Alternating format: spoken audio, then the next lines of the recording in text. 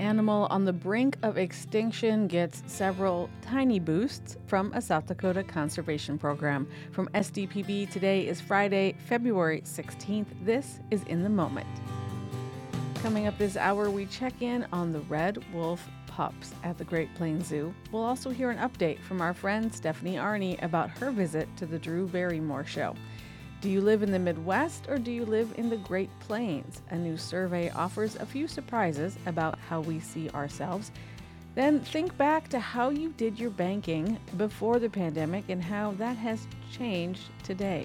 We'll look at how banking regulations seek to keep up with how we move our money. Plus, a National Geographic photography exhibit comes to the state. More on Women, a Century of Change. That's later in the hour. We're broadcasting live today from SDPB's Kirby Family Studio in Sioux Falls. I'm Lori Walsh. You're in the moment.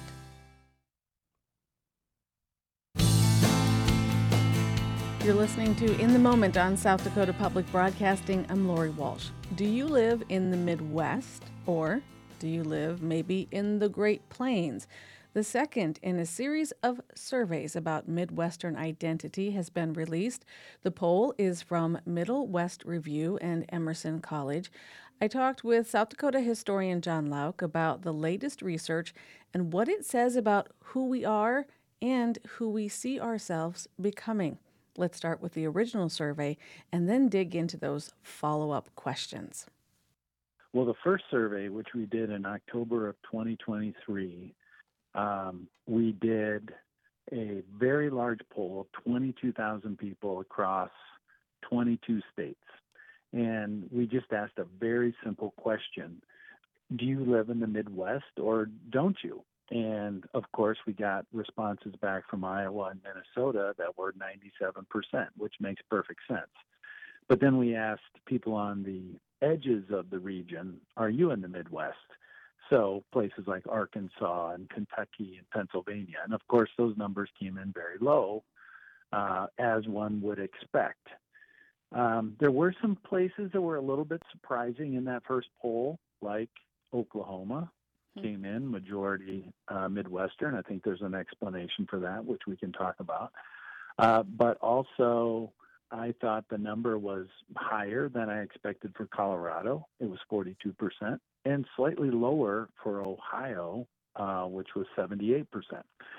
So using that as a baseline, we decided to do a deeper dive into these edge areas around the Midwest because everyone agrees that Iowa and Minnesota and Wisconsin are Midwestern. We don't really need more and more data on that. So we went out to the margins.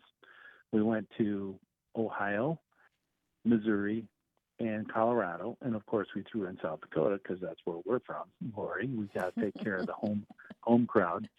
And we did a deeper dive and asked 2,000 people in each of those states how they identify. And instead of just asking, do you identify as Midwestern, we gave them more options to make the question a little more complicated. So in the case of South Dakota, we said, are you a Midwesterner, or do you live in the Great Plains or in the West? And that gave us more finely grained answers to these questions. And we did the same thing with Missouri, Colorado, and Ohio. Okay, so the questions are slightly different. Ohio, in this case, comes back really strong Midwestern. What were their options, and what did you learn about the people of Ohio?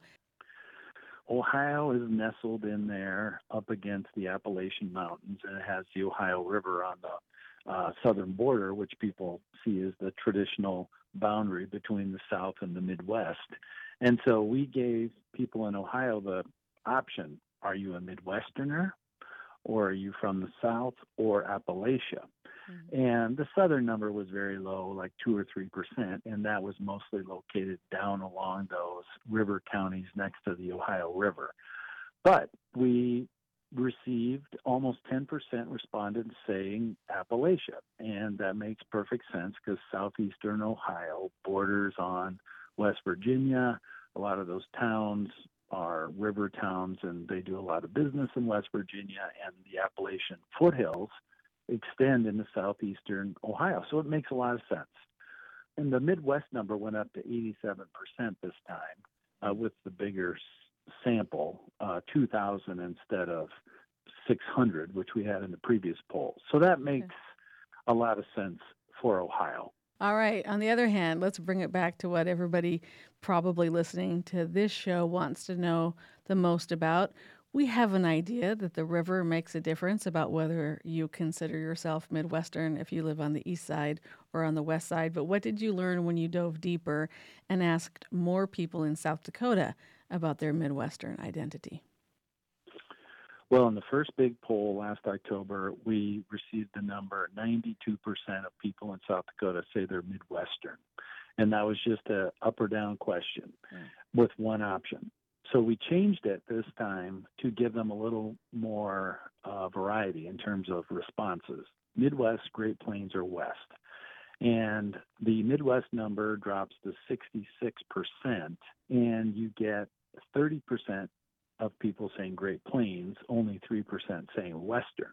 Now, this makes sense because probably in that first poll, a lot of people who would have said Great Plains, since they didn't have more options, chose Midwest.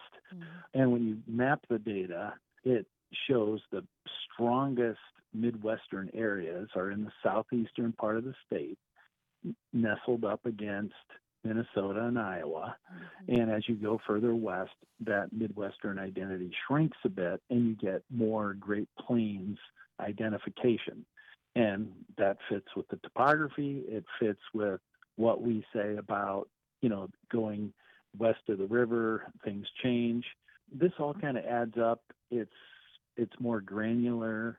It shows that there is this tilt toward the Great Plains in these central and western counties. I also thought there'd be a little bit more western because, mm-hmm. people in Sturgis and out in Hardin County, that's kind of western, very heavily ranching and some oil wells up there in the northwest corner, but western doesn't make a big splash here.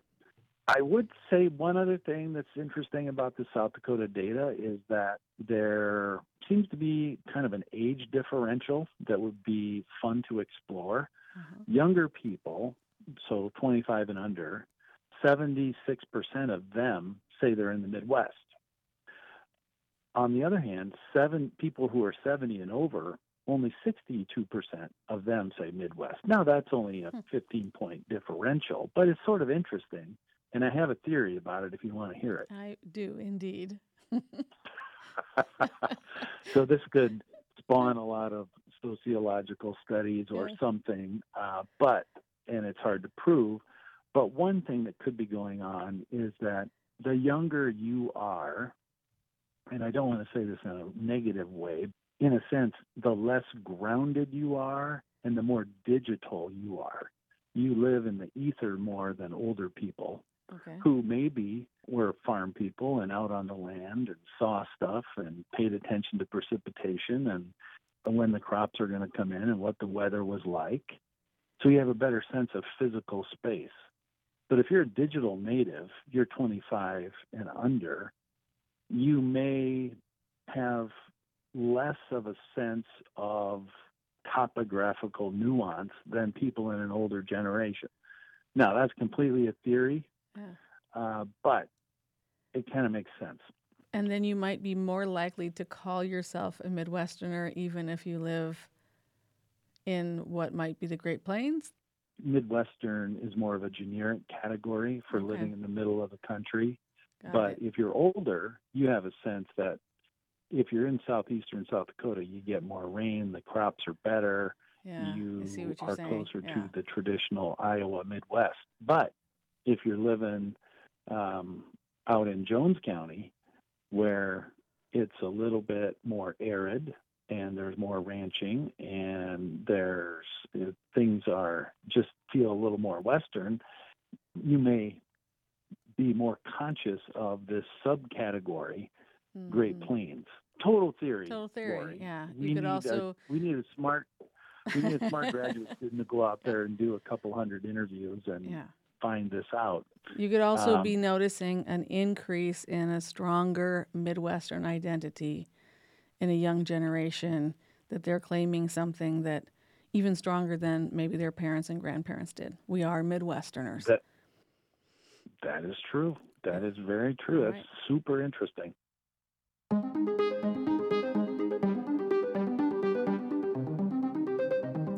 There's more to that conversation online, including how folks in Missouri see themselves. We will put a link up on our website after today's show so you can click through the full survey results. That data, by the way, is open sourced. Students and researchers are encouraged to dive in and use the data for their own further inquiries. Well, the way we bank has changed, especially since the pandemic. From electronic signatures to digital currency, South Dakota bankers strive to modernize with the industry. State legislators also have a say in banking regulations, and those debates can get technical and sometimes controversial. Last year, for example, Governor Kristi Noem vetoed a provision to update what's known as the Uniform Commercial Code. And that legislation has been adjusted and it has returned for consideration this session. So let's get an update today from Carl Adam. He is president of the South Dakota Bankers Association. He's joining us on the phone. Mr. Adam, welcome back. Thanks for being here. Well, thank you, Lori. Good to be with you. So first, let's talk about how the pandemic changed banking and start with those electronic signatures. How quickly did expectations change? Well, Lori, that's a very good question. And I think that the pandemic has created the opportunity for customers of banks and other business interests to be able to sign electronically. Not that this was created recently, but it's been out there. But like myself, I'm creatures of habit. You do things out of routine. The pandemic hit. A lot of our bank locations across the state, their lobbies were closed. South Dakota and our banks here were heavily involved in the Paycheck Protection Program. As a result, a lot of electronic loan documents were done as a result of the pandemic. So it became a really nice plan B for a lot of customers and bankers. And as a result of that, electronic signatures and loan documents and so forth is becoming more and more popular. All right, probably here to stay. That was addressed in the state legislature. In what ways? What kinds of updates needed to happen to reflect that? Well, very good question. So the Uniform Commercial Code is, as you mentioned in the intro here, was adopted or wasn't adopted, but we are running the bills again this year, the 2022 amendments to the Uniform Commercial Code that deals with digital assets. So the digital assets aspect of it is being updated. So there's a new Article 12 that deals with digital assets, electronic money as an example, and so forth. Also included in these updates is the enforcement of going from a wet signature. So when you're in the bank and signing your loan documents, as an example, sign with a blue pen and so forth. Now, the opportunity to do it electronically is available. And so these 2022 amendments also modernize that to allow those electronic signatures to be accepted from state to state and providing legal certainty when banks are looking to pool loans and sell them onto the secondary market. So prior to this update, that wasn't contemplated by the courts, but the 2022 amendments to the UCC will allow that and make it very easy and applicable across all states. Okay, so last session, when you were working on modernizing or updating the UCC or the Uniform Commercial Code, it happened to coincide with some high-profile national stories about bank failures. Did that national news sneak into the debate at all? Did it impact any of last year's debate? You know, as it relates to the bank failures from March of 2023 and the Uniform Commercial Code, it was a coincidence, but it really didn't have a great deal of impact as it relates to the UCC. However, we were very much paying close attention to that when those banks started to fail, Silicon Valley Bank, Signature Bank, and so forth. And by all press accounts, you know, there's been a lot of research and review of what caused those bank failures. It was nothing. There wasn't a contagion. These were extremely unique failures out of the norm. The safety and soundness of the banks across the country are there, but there was some unique circumstances as a result of a couple of those failures. Electronically having the ability to transfer money very quickly from the application on your phone, as an example. But it didn't have anything to do with the Uniform Commercial Code. It was just a matter of coincidence. All right, so let's talk about this legislative session. Last year, there was a veto. Governor Kristi Noem said, hey, we've got some time to talk about this and figure it out. You expressed some concern at that point because you said, we need to get these regulations, finalized, modernized. There needs to be an on-ramp so banks can work on implementation. How are bankers dealing with the consequences of the delay? And then we'll talk about what's happening in Pierre now. But first, How has the past year been for the delay that you didn't want? Well, it's a good lead in, and let me just go back and share that the Uniform Commercial Code has been alive and well and protected us from all of us as South Dakotans and citizens from all the states for the last 70 years. So the revisions and the updates do happen from time to time. And oftentimes the Uniform Law Commission, which is the principal crafter of the Uniform Commercial Code, along with uniform law commissioners representing all states in the country, the legal community, they go into drafting sessions and open sessions to allow feedback and open discussions on how to properly do this and the proper definitions that need to be put into this state law. And they oftentimes do that with an enactment date somewhere in the future. So it was asked upon, all state banking associations in a fall meeting of 2022 to, enact or bring the 2022 amendments to the state legislatures during the 23 legislative session.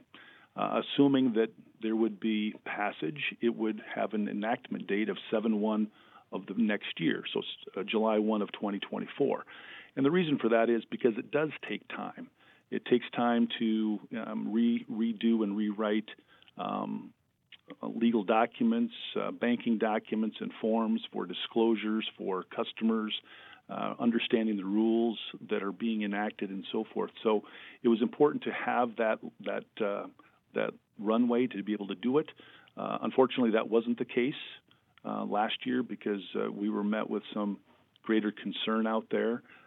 So we didn't have much of a choice other than to take another pass at it this year, trying to quell the concerns of the government and also of the public. And I think that we're on a much better track this year.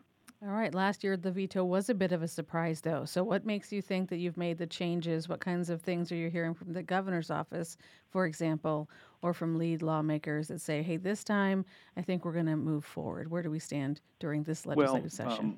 Yeah, thank you for that question. So what we did in the off season, once the legislature was done, we kind of took a review of the veto message that the governor presented to us, and we had discussions with the business lobby here in South Dakota, including the South Dakota Bankers Association, South Dakota Retailers, South Dakota Chamber of Commerce, South Dakota Trust Association, and a number of other supportive business lobbies. And we reached out to the governor's office, and we had some very good discussion with them, trying to address our path forward. What can we do to accommodate the concerns? So we initiated a bill this year, Lori, House Bill 1161. House Bill 1161 addresses the veto message, the first point of the veto message from last year, which was the concern that the UCC 2022 amendments would be a pathway or an opening opportunity for a central bank digital currency. We know that isn't the case because state law, this is state law, this can't be created by the state of South Dakota. This bill would not do that. So what we did with 1161 is we put, as my father would say, we wrote cow on the side of cow. We indicated that in this bill, that this bill does not construe, endorse, or support a central bank digital currency, and this bill would prohibit the state of South Dakota from accepting a central bank digital currency in the form of payment.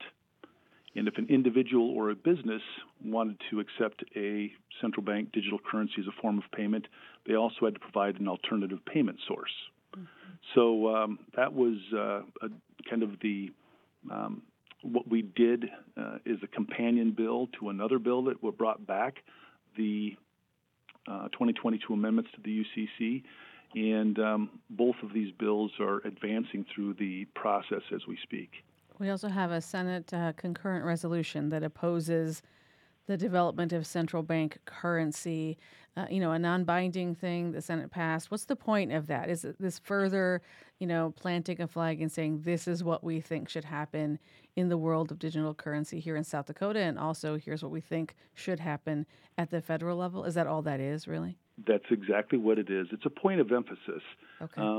We just put that point of emphasis out there that supports the House Bill 1161 regarding central bank digital currencies, and also on House Bill 1163, the companion bill, which brought back the UCC amendments for another pass this year. We conspicuously stated in the document, it's 117 pages.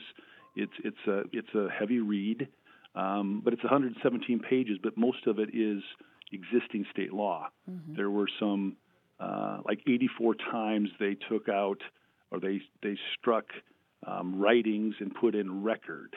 So it has to be noted on all of these pages and so forth, and the new Article 12. But we conspicuously stated in the document that this does not support, endorse, or create a central bank digital currency. So we wanted to provide the assurances that the banking industry and all the business lobby that was supportive of this has nothing but the best intent. And the goal is to provide legal certainty for all businesses, not only in the banking world, but in the legal profession, retail profession, because the Uniform Commercial Code is the invisible infrastructure that protects all of us. Mm. And we just wanted to make sure that we were clear with the lawmakers, and if there's questions, that we were able to address them. Carl Adam is president of the South Dakota Bankers Association. We will keep track of that legislation as it continues to move forward. So far, it's moved forward pretty swiftly. Carl, thanks so much for being here with us today. We appreciate the update. My pleasure, Lori, and thank you.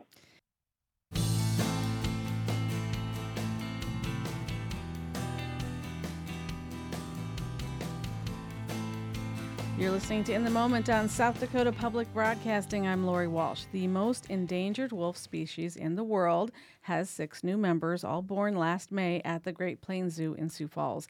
And now the zoo is asking for your help to pick names for the pups. Denise DiPaolo is Director of Marketing and PR at the Great Plains Zoo and Butterfly House and Aquarium. And Stephanie Arney, our friend, Conservation Director at the Great Plains Zoo. They're both gathered around the table here in SDPB's Kirby Family Studio in Sioux Falls. Denise, welcome back. Thanks for being here. Thank you for having me. Stephanie, hi. Hi, friend. You've been all over the world, and now you're back here with us. Yes. And we're happy to see that.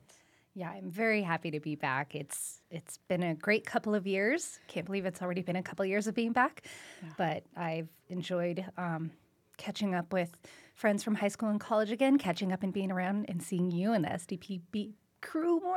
Yeah. And just the community in general is fantastic here. Yeah, so if you don't know Stephanie, who was on our program before through, Mutual Omaha, Swimming with Sharks, you were just on the Drew Barrymore show, and now you've landed all this knowledge and, science communication skill with the Great Plains Zoo in Sioux Falls, which I think we're pretty lucky to have you here. Oh, thank you. Give us a little behind the scenes about the Drew Barrymore show, because you just went to talk about a nationwide zoo initiative about what's a pet and what's not a pet. Yeah, Tell us a little bit about that visit. As you know, for those who have been following my career for the last 17 years, but really in the last 10, when you work in the conservation field, there's a lot of different messages, right? We have so many messages on conserving wildlife and wild places and how to be better consumers, living a more sustainable life. But this message was focused on being a responsible pet owner. Okay, so it's already tough sometimes to care for and train our dogs and cats, which are very domesticated and used to living in our homes, but we do see a prevalence of people wanting exotic pets or even illegal pets. In this particular situation, potbelly pigs, which is what we brought on the show, are legal to have, and they are wonderful. They are clean, they're incredibly smart, but the problem is people see little piglets and they think they're really cute and they want them. And there are breeders out there that are trying to take advantage of that. And so they're like, oh, this is a teacup pig, so they'll stay tiny like a teacup. And they trick people into buying them. And then they get them home and they grow and grow and grow to 80 to 180 pounds. And they want to have a lot of space. They can be destructive. They're extremely needy and attentive, like a toddler, like exactly like a toddler. So the main goal was one thing was giving Drew and Maisie Williams an incredible pig experience, but the other was a moment for us to share, like, be a responsible pet owner. Do your research. Don't get pets that shouldn't be in your home, and make sure that you provide these pets a great space to live, and that it's legal and not impacting conservation work that's happening out in the field. Yeah. So let's dive into that conservation work. The real conservation work that we want to bring to light today, Denise, is with the red wolf. So talk a little bit about the pups and the naming contest here, like what you're asking for community engagement. Then we'll really get into the red wolf and the problems, the plight of this species. But Denise, what's happening right now? So we have these pups, as you mentioned, were born last May, and we are so excited. A litter of 6. That's a huge litter for red wolves. We've had 2s and 3s before at our zoo with our previous breeding pair, and now with this pair, it's their first litter, and they've had 6, and they've done an incredible job. 6 healthy red wolves when we have about 20 of them in the wild and a small number in human care that we are actively working to diversify genetics and breed for a reintroduction program. So these pups are part of that program. And before they're placed at other zoos, which will likely happen in the next year, it's important that they have names and so that they can be identified later in life as they move through this program, and perhaps their pups might be part of that next group that gets reintroduced. We don't know. And yes, fingers crossed. But right now, getting to name them, we really want the community to be involved. So the zookeepers have had a chance to, they took a big bank of names and voted and narrowed them down to 3 names for each pup that really say something about their personality. And then the public, we invite them to go to greatzoo.org/donate and scroll down just a teeny bit, and you'll see the form. You can fill it out and choose between 3 names for each of the red wolves. The names are all pulled from the indigenous languages of the wolves' native range. And then it costs $6, so 6 pups, $1 a pup, to donate to the zoo to fill out your ballot. And there's a space if you'd like to donate a little more. We highly encourage that, but $6 isn't bad. This is all about the zoo's mission, but the forward-facing mission, Denise, is that connectivity, helping families, helping people of interest in the community say, I can be part of this, concert. Because the red wolf itself is not necessarily going to be a showy zoo highlight. They're kind of shy, but there is a way to engage with this, and this is just one of the ways the zoo is inviting people to do that. Absolutely, and this species, so our exhibit at our zoo right now, you can see them pretty closely because we have 8 wolves in this exhibit. We're working right now to plan on building a larger exhibit for these animals, and the money from this fundraiser will help us to create that larger habitat because we really don't want these wolves to become habituated to humans. They're one of the only animals at our zoo that we don't do hands-on training with, where the bears, the tigers, we can get them to, stand up, show us your tummy, open your mouth. The wolves, we don't do this with because when they are reintroduced, we want them to have as many wild behaviors as possible so that they're not running up to a rancher or running into a road and getting hit by a car. Yeah. All right, Stephanie, let's talk about the red wolf in the wild. I'm guessing habitat problems. What has the plight been? So when humans started encroaching on wild spaces so long ago, right, they were competing with the predators for land. And then there were predator programs where they were literally actively going out and decreasing populations of predators such as the American red wolf, which is primarily in the east and southeast of the United States. And I just want to point out, this is our wolf. This is an endemic, which means only found here in the United States. They're not found in Canada. They're not found in Mexico. Gray wolves, eagles, they travel around. Okay, this is our wolf. So we know how important they are to ecosystems, just like any other predator. But this one has really been attacked over the years. And even when numbers started to get better because of breeding programs that our zoo, Point Defiance Zoo, St. Louis Zoo, Smithsonian National Zoo, they're all working together to increase these numbers. And just when they get high enough, there's another person that campaigns and tries to scare people about wolves. And they really are not big bad wolves. They have a bad rap because people are scared of them and they want to stop what they're afraid of. But that is not the case with the American red wolf. They are shy. They contribute to the ecosystem. They are controlling prey species, and they are not coyotes either. And so our goal, working all together, is to increase their numbers. So currently we have 50 zoos that do hold American red wolves, and we have about 280 right now in our facilities with breeding programs. And every year we work together to find out which pups are the best to grow up into juveniles and then be released out into the wild into North Carolina, which is basically the only space that's left right now. But like Denise said, it is not a large space. It is surrounded by highways, and we have people actively hunting them because of fear, and we have highways. So we are working hard to decrease those interactions and that type of conflict, and thankfully it is working. And it's only going to get better from here. It gives me tremendous hope. Yeah. All right. So the breeding pair, that the parents of these pups, do they do this every year, every few years? What's in the future? Are there more pups coming from this zoo? Yes. Or does it spread out? I mean, amongst that's the hope, right? Okay. We have a really great breeding pair. They just met recently, and they already produced 6 pups, Typically it's 3 to 4. They can have more, but we had 6, which means that we have 2 very healthy American red wolves. So these 6 more than likely will not be put out in the wild because our habitat, like Denise said, is just not as big as it needs to be. But like she said, that we are working on that actively. We're extremely passionate about contributing to this project. So as it gets larger and we can decrease any opportunity for habituation with our guests, we want them to enjoy them and see them, but decrease that, then potentially the next round of pups could be excellent candidates to be released out into the wild.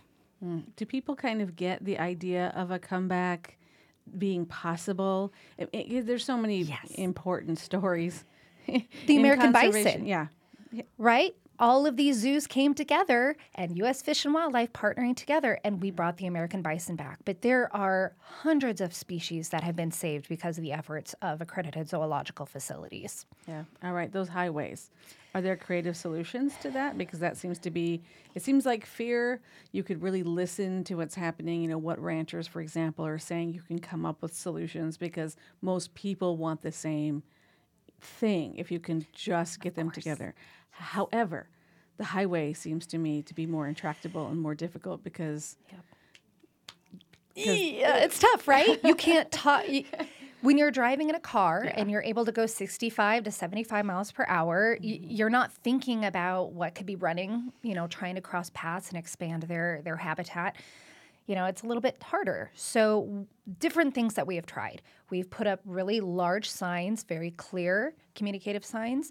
There's certain types of barriers in areas so that the wolves cannot cross or jump.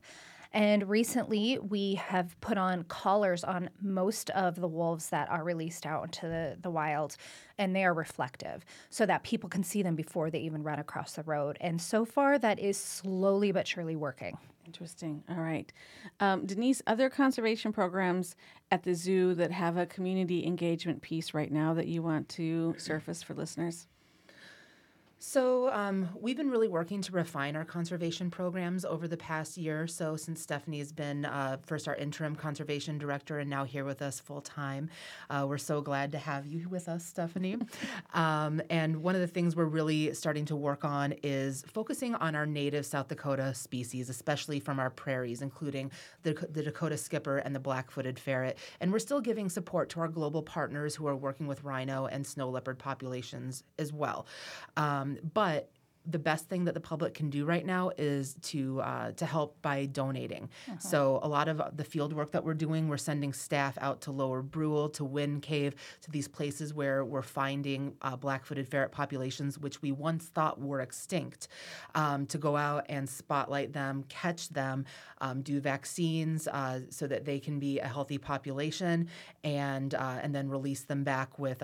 Do they do a collar or microchip stuff? How do we track them? It's kind of a mix of both. Okay. Yep, a mix of both. And so right now we do have our staff going out to do that work usually in the fall. And we like you said, we work with a lot of reservation staff, U.S. Fish and Wildlife, our South Dakota Game Fish and Parks, the national parks. Again, collaborative effort, big time.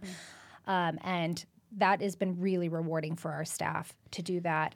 But the biggest issue is it's the prairie dogs that are struggling from a plague, and that is affecting their food.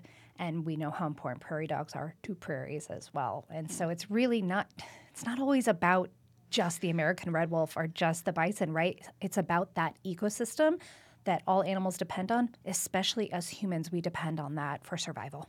I want to bring it back to the Drew Barrymore show for this reason. With that kind of a platform, which you have had throughout your career, Stephanie, it's rare. It seems rare to hear conversations about the grasslands or the black-footed ferret of South Dakota, which is what an amazing story and how interesting that is, or the Dakota skipper. When we hear these stories, we're fascinated by them. We want the entire nation to understand that what's happening in a zoo in South Dakota matters. So how do we get you back on the Drew Barrymore show? Like, there's no vote. We can't vote to see this is our favorite guest. I mean, are there ways that the people of South Dakota can help elevate those kinds of connections so that those kinds of stories that you carry from here end up in the national spotlight, because they're often overlooked? Thank you so much for asking that. I'm so bad. Denise is always like, such a champion, and I'm always just blabbing. It's like, that's right. No, this is an opportunity to reach you that is listening right now to help. So like Denise said, donating to our conservation fund is a huge way to help. But in order to get in front of more and more people to help us with our conservation mission, pretty please, go on Facebook and Instagram, or go on Drew Barrymore Show's website, anywhere you can reach their socials, and put a comment tagging the Great Plains Zoo and Stephanie Arney and say, we loved this segment. This person is representing South Dakota and the Great Plains Zoo Conservation Mission. We are so proud. We would love to see them back on this show, see our zoo back on that show. So please make those comments. Making that effort does truly make a difference. They will notice. They're not going to miss South Dakotans, that's for sure. We are going to make a statement. We've got some time on our hands. It's winter. We can get some things done. All right. So I just want to circle back a little bit. If these are the things that you're interested in, obviously in public radio, we can't tell you where to donate or what to do on social media, but we can say if you're interested in learning more, we will put things up on our website at sdpb.org/news. So thank you so much for these wonderful stories. We look forward to the next time that you join us. Thank you for having us.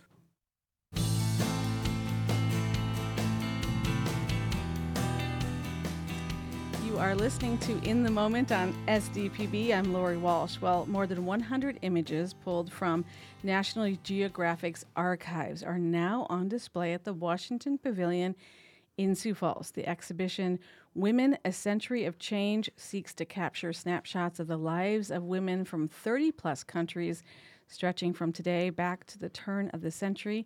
It runs from now until June 30th, and Jana Anderson is lead curator of the Visual Arts Center at the Pavilion. And she's also stopped by the studio here in downtown Sioux Falls to say hello. Jana, welcome back. Hi, Lori. Thanks for having me. This is a big, exciting exhibit, because the depth that National Geographic can pull from historically and the work they're doing now is pretty impressive. Tell me a little bit about how this exhibit came to the state. Yeah. So this exhibit was curated originally in 2019, and it was curated to celebrate the 100th anniversary of women's right to vote. And they pulled 100 images from 100 years to really celebrate women's lives from all over the world. So it's a cultural, diverse experience. There are so many amazing stories being told through photography. So it's a really celebration of women. It's a celebration of what National Geographic does. And it's also a celebration of photography as an artistic medium. You know, when I was in college, that's what I wanted to do. I wanted to be a National Geographic photographer. Here I am in broadcasting.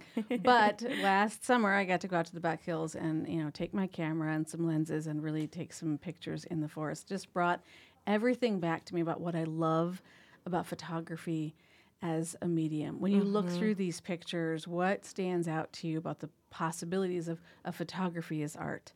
It's just so powerful. I did bring this quote from one of the photographers who's represented in the exhibit. It's an American photographer named Jodi Cobb, and I think she really speaks to that. There's so many stories being told in the exhibit, but her quote says, photography gave me insight and compassion into other people's lives and what it means to be human. It was my passport to the unknown. And I think that's just a really powerful example of what this entire exhibit is really about. And she's a real adventurer. Cobb is, you know, we just had Stephanie Arney on, who's like swam with sharks and does all these things in the wild. But some of these women photographers, that is what they were doing. You know, they're getting on a plane, they're getting in a vehicle, they're making it to a remote location, and they're bringing the world to us. And it makes a difference that they're female photographers. It makes a difference that they have brought their own perspective into the field. Absolutely. There's a section of the show titled Through the Lens of these various photographers. So seeing their perspectives as told through the photography that they have taken. And it's really true, this exhibit is taking those travels and bringing it to us and to this community. Yeah. All right. So you've got a whole host of programs that are around this exhibition. So give us an idea of what you have planned. Yeah. First of all, it's a really educational experience for people of all ages, demographics, so everyone should really see this show. Inside the exhibit, there's a lot of educational, interactive opportunities to engage with the work. But we also are planning a 3-part speaker series in addition to the show. The first one is on February 27th, and it's called Uniting Generations of South Dakota Women. So we're really bringing the community of the Midwest and the perspectives being told and spoken here to connect with that exhibit. All right, so we'll put information up on our website about that. But what are you hoping as a curator from any exhibit, really, but from this one particularly, the kinds of conversations that it might spark? You know, you're going, you're at the pavilion, you get a snack, it's a nice day, you know, your kid plays in the sculpture garden maybe, but there's a tale to this that you want the experience to leave with people, something they take behind. What do you hope people do when they come through an art exhibition? So the exhibit is focused around a few different themes, and those themes are joy, beauty, love, wisdom, strength, and hope. And all of those words through the lens of looking at the photography and thinking about what those words mean to you, to your family, to your community. I think there's a lot of inspiration and power that can come through that. So I'm really hopeful that it will bring our community together. It'll create some unity. It will also allow people to think about perspectives outside of themselves. Yeah. All right. Heading into Women's History Month in March, too, a lot of that programming ties into the future of female, and this is an empowering opportunity. Tell me a little bit about school visits or how you reach the local students or regional, bus trips. What kind of happens in a facility like yours? Yeah, we're going into a busy time at the Pavilion with group season we have age groups from all over the state coming to our facility to get to experience science, performance, art, and this exhibit specifically. We also have groups coming from various companies and organizations as a way to connect employees together and other communities as well. So this exhibit really has something for everyone. Yeah. Tell us a little bit about the behind the scenes. Does it come in a truck, in a shipping crate? Like, you have to hang these things, you have to plan. Do they give you guidelines on how? Yeah. Take us behind the scenes to the work that you do with your team. I will say that as a curator and an artist myself, that the craftsmanship of the crates that artwork comes in for a big traveling exhibit like this is really exciting to us. They're beautiful, beautiful boxes that protect this artwork as it travels across the country. Oh, wow. So there are guidelines as well. When you have a traveling exhibit, the curation process has already been done, and we've selected that work to come to see our community. But getting to connect it to our space of the Everest Gallery inside the Visual Arts Center is still a creative process of how to make these stories connect to each other, the flow of a large space for how people are going to walk through and experience that. And that's a really, really fun process as a team we get to do. Yeah, so tell me a little bit about that flow then. Are you trying to slow people down, speed them up, I am always an advocate for slowing looking. Down. Yeah, yes. Slow looking. So there's sort of a flow of the exhibit going from theme to theme and wanting to create some restful areas where you can sit and contemplate what you've experienced. There's some really wonderful labels and text that goes along with this exhibit. So telling those stories through the visuals as well as the text is a full experience. Is there an image or two that stood out to you as an artist or as a woman that you say, that one's going to stick with me? I will say, so photography, we've seen a lot of these images. They might be highly recognizable from the covers of the magazine in the past. However, seeing them in person in the gallery setting is a really powerful and different experience. So I really encourage you to come out and see it in person, even if you might recognize some of these images. The one that I will say continues to stick with me just in this first week of having the exhibit here is the green-eyed Afghan girl. It's an image that has very highly recognizable and has a lot of story and narrative to it. And it's just a really powerful image walking into the gallery to see in person. This is a famous image. If you close your eyes and think of National Geographic and a portrait, this one probably is the one that comes to your mind. And that photographer, I think, went back and found that woman as an adult and photographed her again.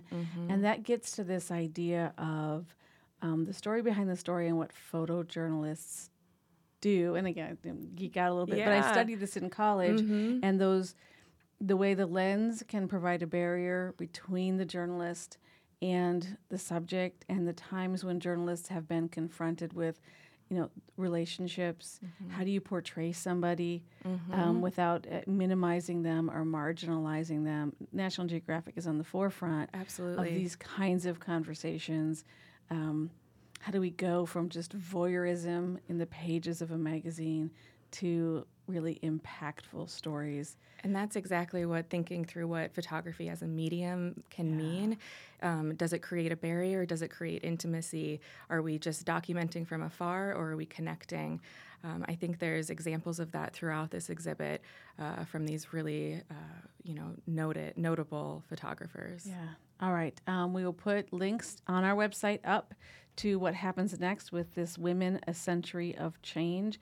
That is an exhibition coming from the Washington Pavilion, National Geographic's at the Washington Pavilion. It runs through June 30th, and the first of the three-part speaker series. If you missed that, that is on Tuesday, February 27th at 5:30 Central Time. We'll have more information on the Uniting Generations of South Dakota Women event and others on our website at sdpb.org/news. Jana Anderson, thank you so much for being here. Thank you so much. In the Moment is produced by Ellen Kester and Ari Youngeman. Our executive producer and director of journalism is Kara Hetland. SDPB's news director is Josh Chilson. Our videographer is Jordan Henderson. You can see a lot of his visuals on our website, on our YouTube page. Look for us there. Look for us on Instagram at SDPB News. From all of us to all of you, have a great weekend. We thank you for listening.